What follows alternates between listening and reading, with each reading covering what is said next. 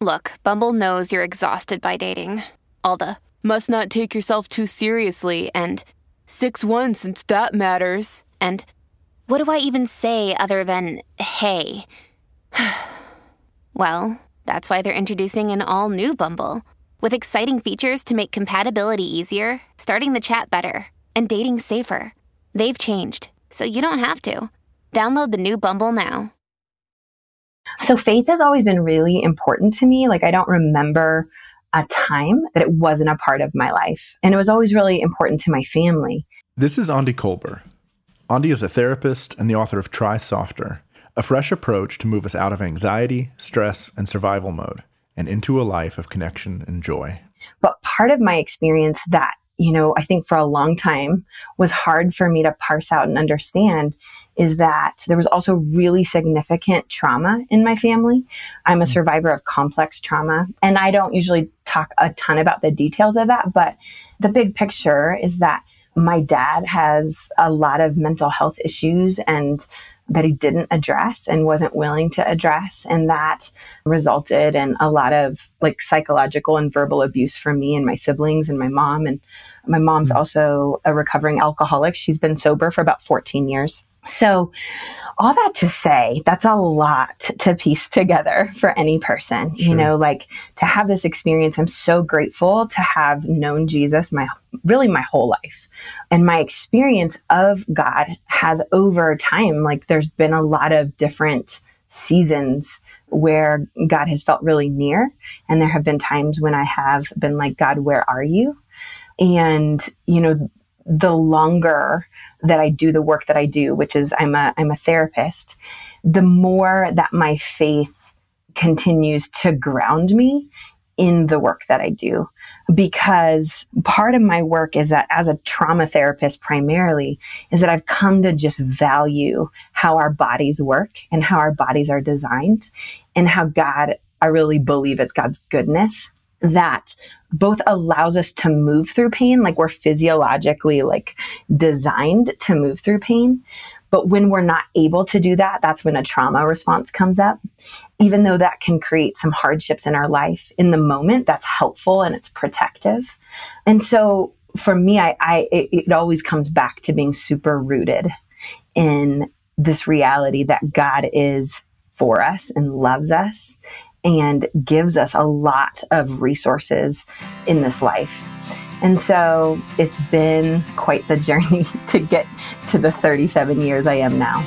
There's a pine warbler sitting on a hollow limb. He seems to have the whole morning out right in front of him. And everything he sings from the branch that he's sitting on, it seems to hush the leaves and the colors all around. Now first he sings and then he goes. And what it means, it's hard to know.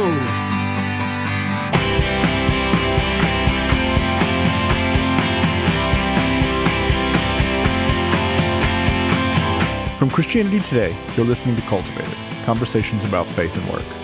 I'm Mike Cosper, and on today's episode, I'll talk to Aundi Kolber about her work as a trauma-informed therapist, how trauma has become such a central issue in our time, and how we might learn from Jesus to understand our wounds and to come home to ourselves. It's a great conversation, so stay with us. Now why can't you stay with me? Why don't you tell me, 'cause it makes a fool of me. Eden was a garden, the birds were in the trees until the place was gone. They scattered to the wind and then they just kept moving on. That phrase, complex trauma, I think is probably an interesting one. Is there a generic way to kind of describe what that means? Yeah, so the best way to probably understand that phrase is to first just define what trauma is. I define it as any experience that overwhelms our nervous system or capacity to cope. And so what that does is that instead of moving through an experience and allowing it to fully process in our bodies, it gets stuck. And so within that, there's big T trauma and there's little t trauma. And typically big T trauma is what you would think is PTSD, essentially. And little t trauma is basically anything else, anything that is too overwhelming for us to process and does still get stuck in our bodies. And so when I say complex trauma, what that meant for me is that developmentally, I experienced chronic little t trauma all throughout my childhood.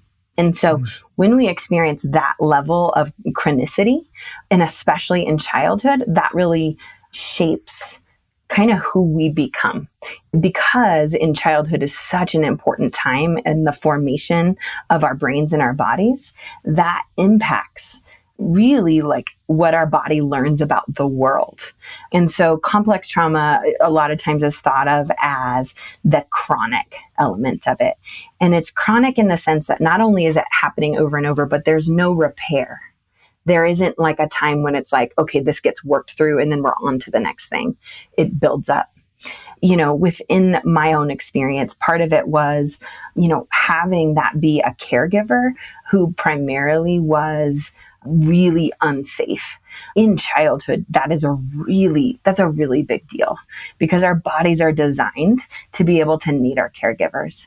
And so that's kind of an overview of what that might look like. That's really helpful. I feel like there's a lot of talk. I mean, I feel like the book that I've seen passed around more than any other in the last, 2 to 3 years is The Body Keeps the Score.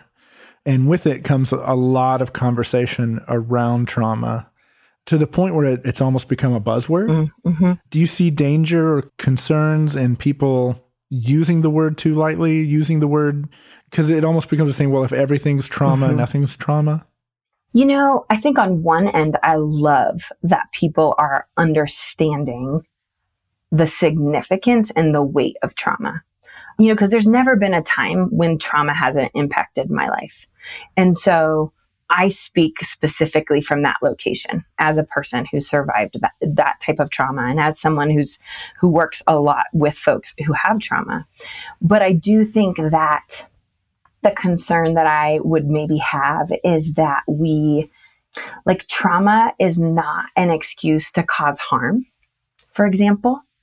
Like that can come from that argument, like if everything's trauma, then nothing's trauma, because it's sort of like, well, this is my trauma doing this, and therefore this doesn't matter. Or like, there is no accountability. And I think there's a sense in which all of this work that I do is always, there's a lot of tensions to hold. There's a lot of dualities to hold, because I think the reality is that everyone who's alive has experienced a form or forms of trauma. The question for me is what kind of resources, safety, and support did they have to help them in the aftermath of that? Because when we have the necessary support and our body has what we need, essentially it doesn't become or stay trauma. And so I think, trauma-informed work, which is what I sometimes call the work that I do. Maybe a more accurate way to talk about that is that I'm always attuning and aware of people's nervous system when I'm working with them. And I'm aware of my own nervous system, because that's what we're really talking about when we're talking about trauma. We're talking about a person's capacity to be in their window of tolerance and for that, whatever they're talking about or what they've experienced, to not cause harm. And so I guess going back to your original question, for me, it's like the question is what's the intent if someone's using it that way?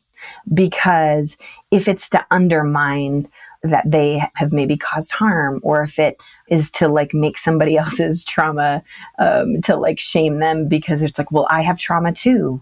Or, it's kind of that may be, but it doesn't mean we don't have accountability. It doesn't mean that we don't have responsibility. It doesn't mean that we don't have choice. And it doesn't mean that we're not also needing to be part of repair. And so I guess what I would just say is that sometimes maybe what is needed is more specificity about what we're talking about. If you want to talk about trauma, and if you want to call something trauma, we may need to get even more specific as to how that's impacting a person and what that looks like in a really more practical way. I think that's really well put. It leads me to wonder, how do you find yourself on this trail? What led you to devoting yourself to thinking about these things? Yeah. The longer I do my own work, the more I look back, and this is sort of the story of my life in a way. First to survive the experience, but then I graduated from college and I wanted to go and be like a social justice lawyer. That's kind of what I wanted to do with my life. And through several different experiences, it became clear that that just wasn't the best fit for me. But I think I really wanted to make a difference. I wanted to help people in pain. And this was in my early 20s, and I moved to Colorado. I went to Denver Seminary for my education as a therapist. And at that time, I didn't have the language to understand that I was a survivor of complex trauma. I didn't even know, which is kind of weird sometimes to talk about those kinds of things, because people are like, well, how could you not know?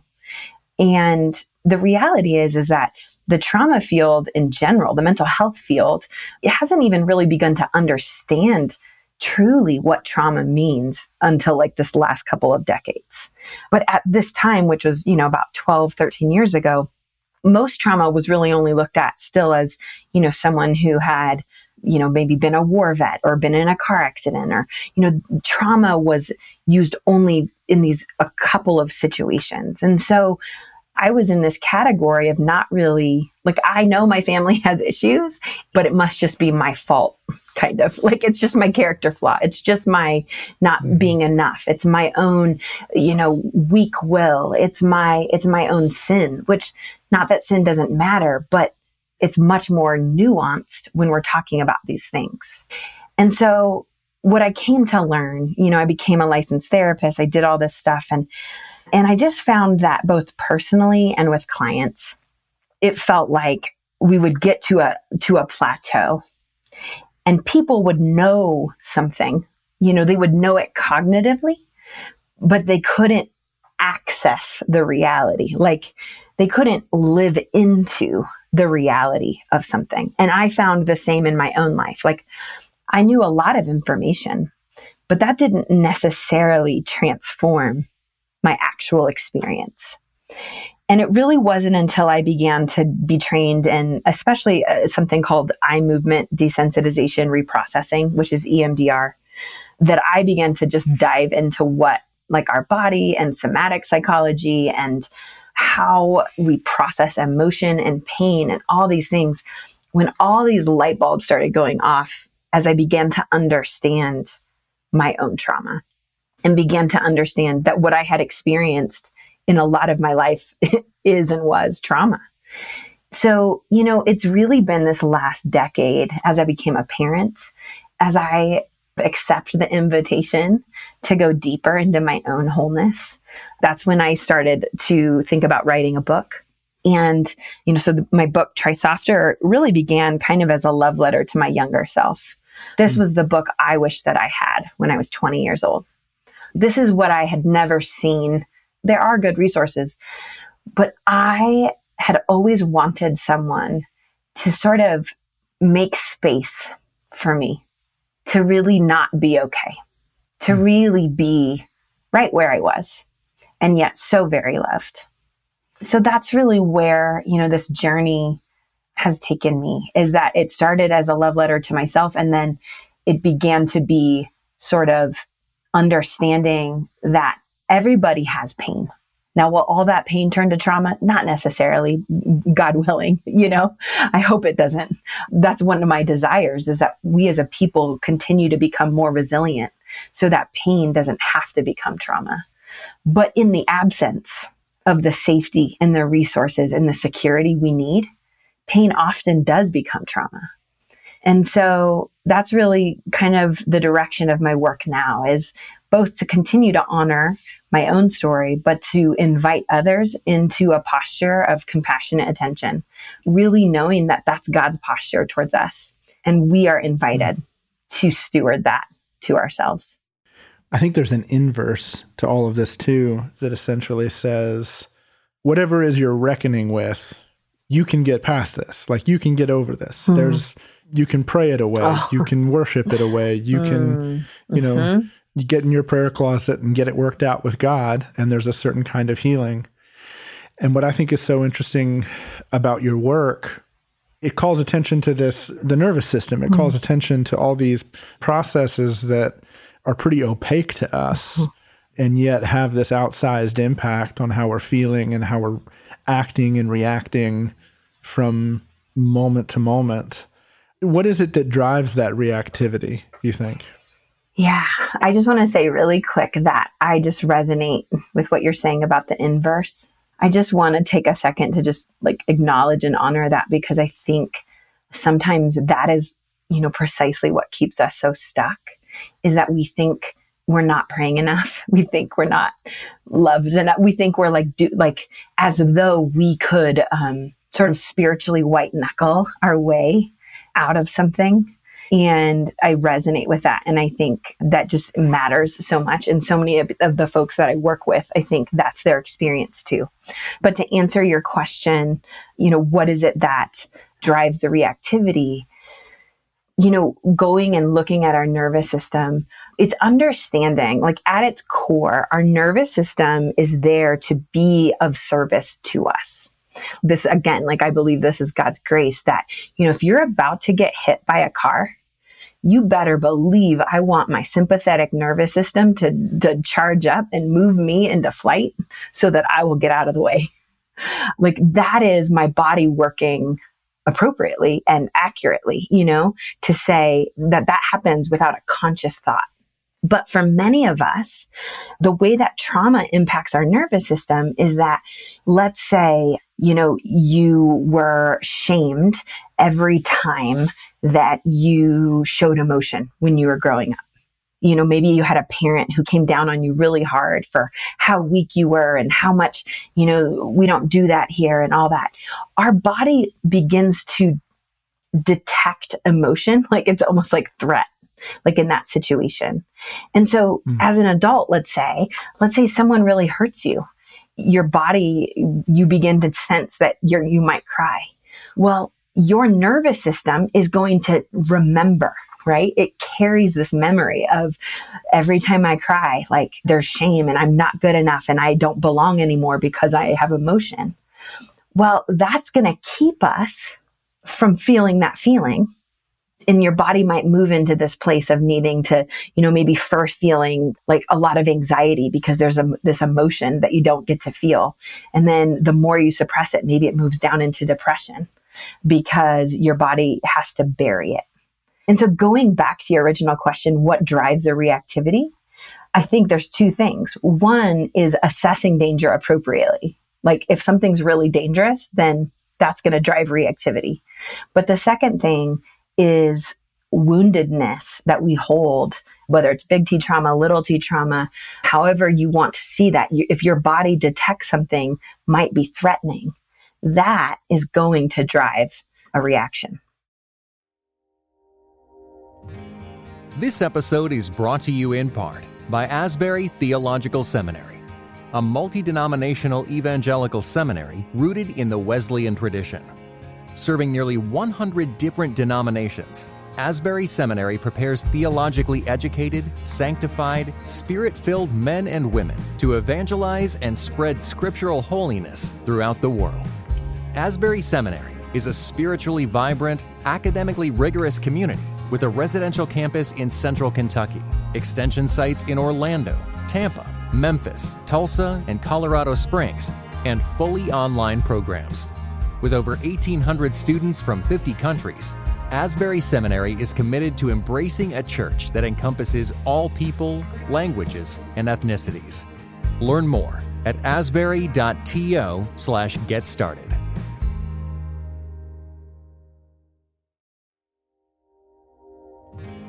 This episode is brought to you in part by Asbury Theological Seminary, a multi-denominational evangelical seminary rooted in the Wesleyan tradition.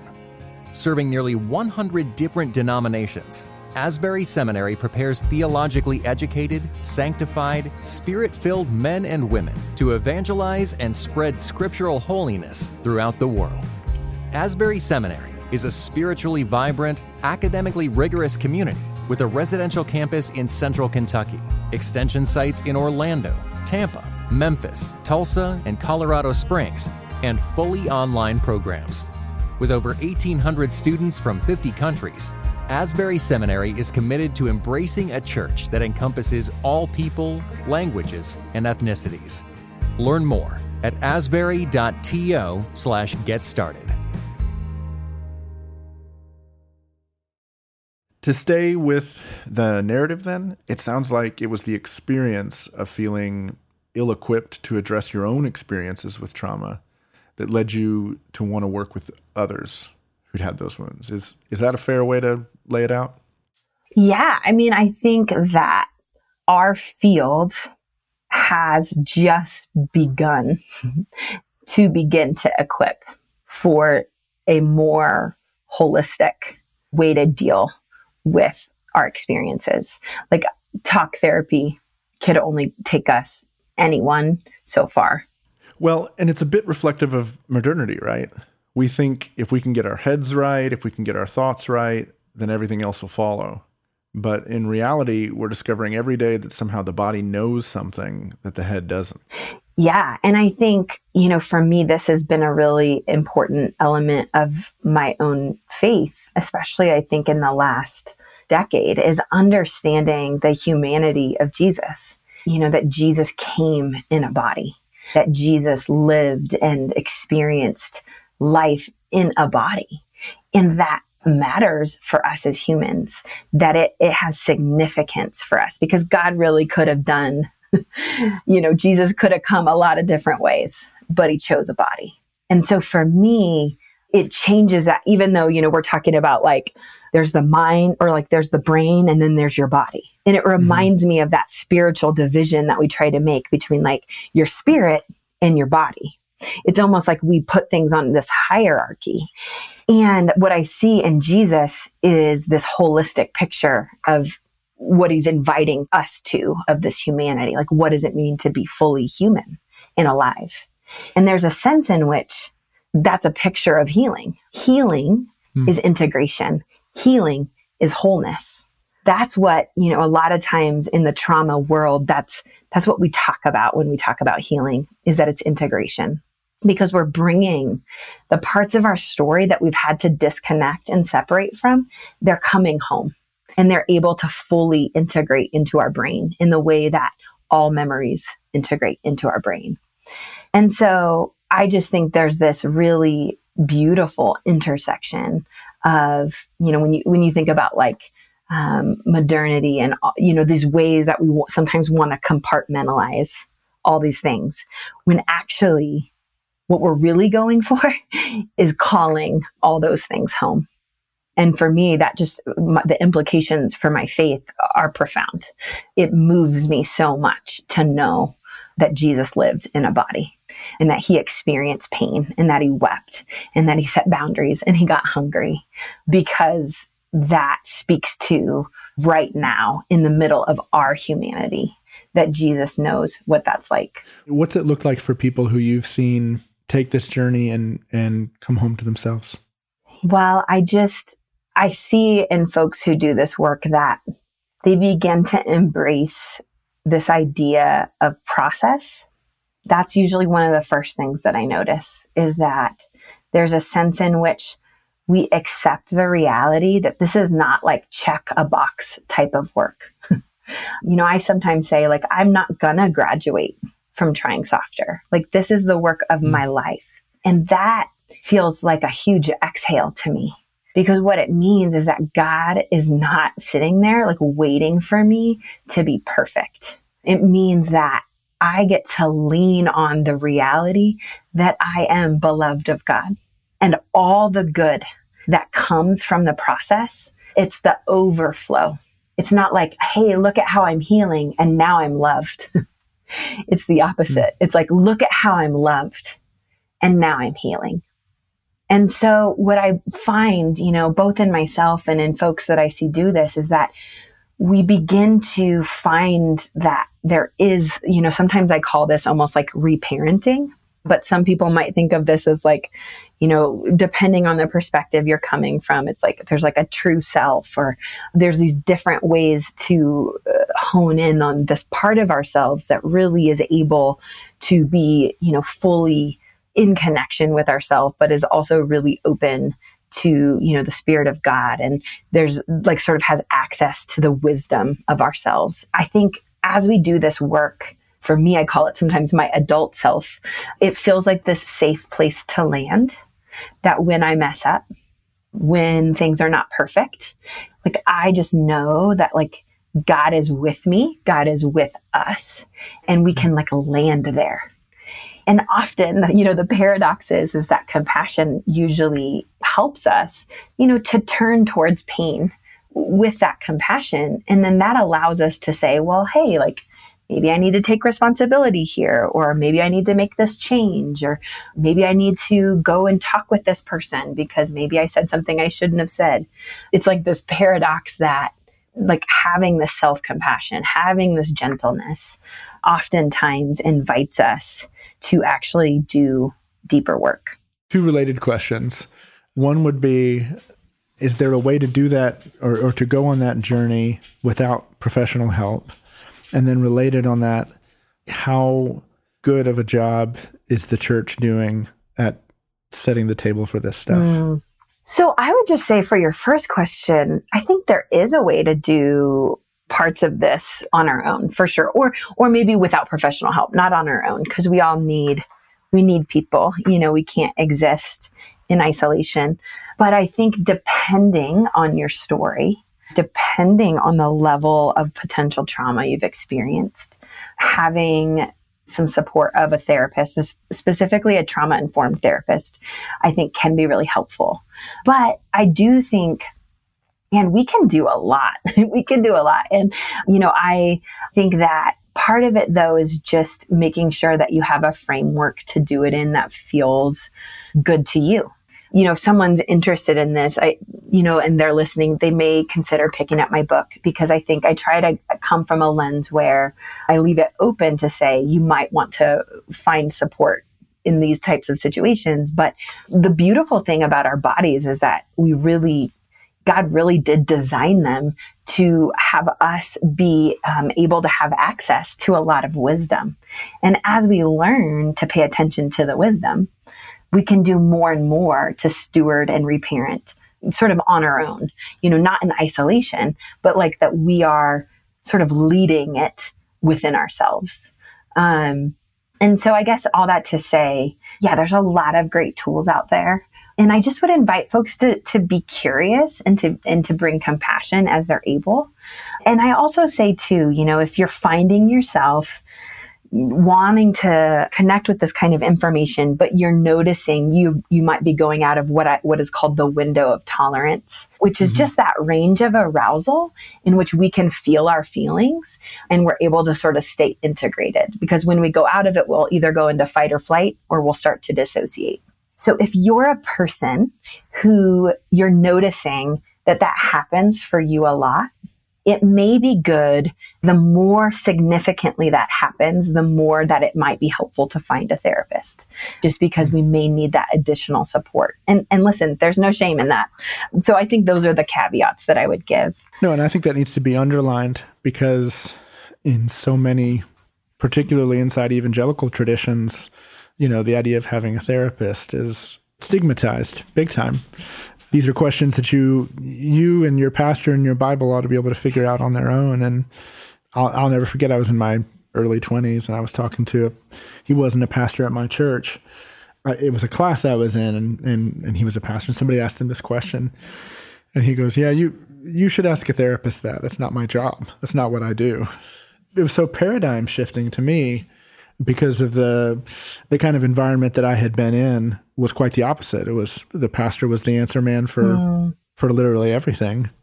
And I just think it's really, really hard for people to imagine, asking for help. And I also think people walk around with a significant degree of fear and anxiety about, what if they tell me the wrong thing? What if they're on a different page doctrinally? What if my faith gets messed up? Is it safer for me to just not shake the jar of sand because I'm afraid of what might come to the surface if I actually do that in the first place? Yeah. And I just would want to say, if there's a person listening who has those worries, that a good therapist, their job is to create space for you to be able to work through and bring up those things that feel most important to you. And the job of a therapist really isn't to give advice. It's really, I talk about it sometimes like I'm a midwife. That feels like sometimes the most accurate depiction. Like I'm not doing, like I'm not the one, giving labor or doing labor or all those types of things. I am helping to facilitate the process. And that's what a good therapist will do, is to ask questions or to help provide resources and to help you stay in alignment with your values and true to yourself and true to, especially from a Christian perspective, in alignment with who God is and what that looks like in your life. And so even when a therapist may not even be from a Christian background, if they're a good therapist, they'll really respect your faith and what you bring. I just say that because I know not everyone's been to a therapist before, and that can feel really kind of scary to even consider. And so that's really kind of the goal, is to help provide you with the resources and to facilitate that process. And if you find a therapist is giving you like, do this and then do this and do this, I would say maybe find a new therapist. That's great. Well, I want to make sure we take a moment. You've mentioned it a couple of times, this phrase, try softer. It's such a great, it's not a visual, but it's a great metaphor. Can you describe what you mean when you say try softer? Yeah. So try softer is a phrase that has kind of transformed through the years a little bit for me. It was first said by a counseling supervisor of mine to me when I was just a really new therapist, pretty anxious, kind of overworking, cared a lot about my clients, but just was not quite grounded a little bit in what I needed to be. And so this wise therapist who was so gentle and not in any way condescending, he said, Andi, you're doing such a good job. Like you care about your clients so much. And he said, but what would it be like instead of trying harder if you tried softer? And when he first said that to me, like I got like a part of me was like, oh, that sounds amazing. And then a part of me was like angry because I was a little bit like, how is anything going to get done if I just try softer all the time? Like it's like I wanted to get it, but I was like not quite ready for it yet. And so over the next couple of years, this is an idea that I continued to chew on. And really what it's come to mean for me is that I learn and that we learn to pay compassionate attention to our experience. And it's this compassionate attention that allows us to really attend to and listen to the information of our body. And so, earlier I used that phrase, reparenting. And so in a way, like this is what this is all interconnected, that when we're paying compassionate attention, the top of our brain, our prefrontal cortex, needs to be able to be online. And that only happens if we're in our window of tolerance. And so if we're able to sort of observe ourselves with that compassion, we might begin to notice, like, I don't know, maybe, so-and-so said something to me and I'm starting to feel so angry and this reaction feels really big. But I begin to notice that maybe this is feeling like it's about more than just the situation, and maybe I begin to say, I'm going to go take a 5-minute walk and I'm going to let my body move through that energy. And then I realized that when so-and-so said that, it really reminded me of the way my dad used to talk to me. But that was when I was 10. I don't have the resources I have now as an adult. And so I can go back to that situation and I could say, hey, you know what? I didn't really love how you said that. Could you do that differently? This is this way of being, because so often in our culture, and honestly, often in our church culture, we think of gentleness or compassion and tenderness. Maybe we wouldn't even admit it, but a lot of people would say that's weak. A lot of people would say, well, that doesn't get anything done. They might say, what about when real work has to get done? And I love how there's this way, again, thinking of my old supervisor when he said, try softer. He didn't say not to try, but it's a different way. It's a different way through. And I think for a lot of us, for a lot of folks that I work with, we have found ourselves really stuck because the same old way of doing things just aren't working anymore. The shame doesn't produce any change anymore, or maybe it produces short-term change, or it just creates the same arguments, the same addictions, the same roadblocks. And so I think Try Softer truly is something that I think each of us can take and say, in what way am I invited here to have compassionate attention towards this thing that is so hard, or this part of my body, or this experience, or this relationship? How could I shift my posture? So good. Your book is so good. I think I've bought 5 or 6 copies of it at this point. Oh, wow. Handed it out. It's meant a lot to me. So thank you so much for writing it. I hope you write more. Thank you. I've really appreciated our conversation. Now first he sings and then he goes, and what it means, it's hard to know.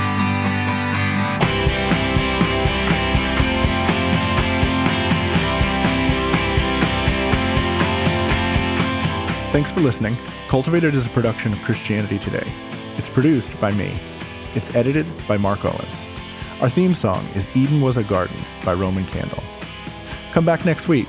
I'll be sitting down with CT's president and CEO, Tim Dalrymple. See you then.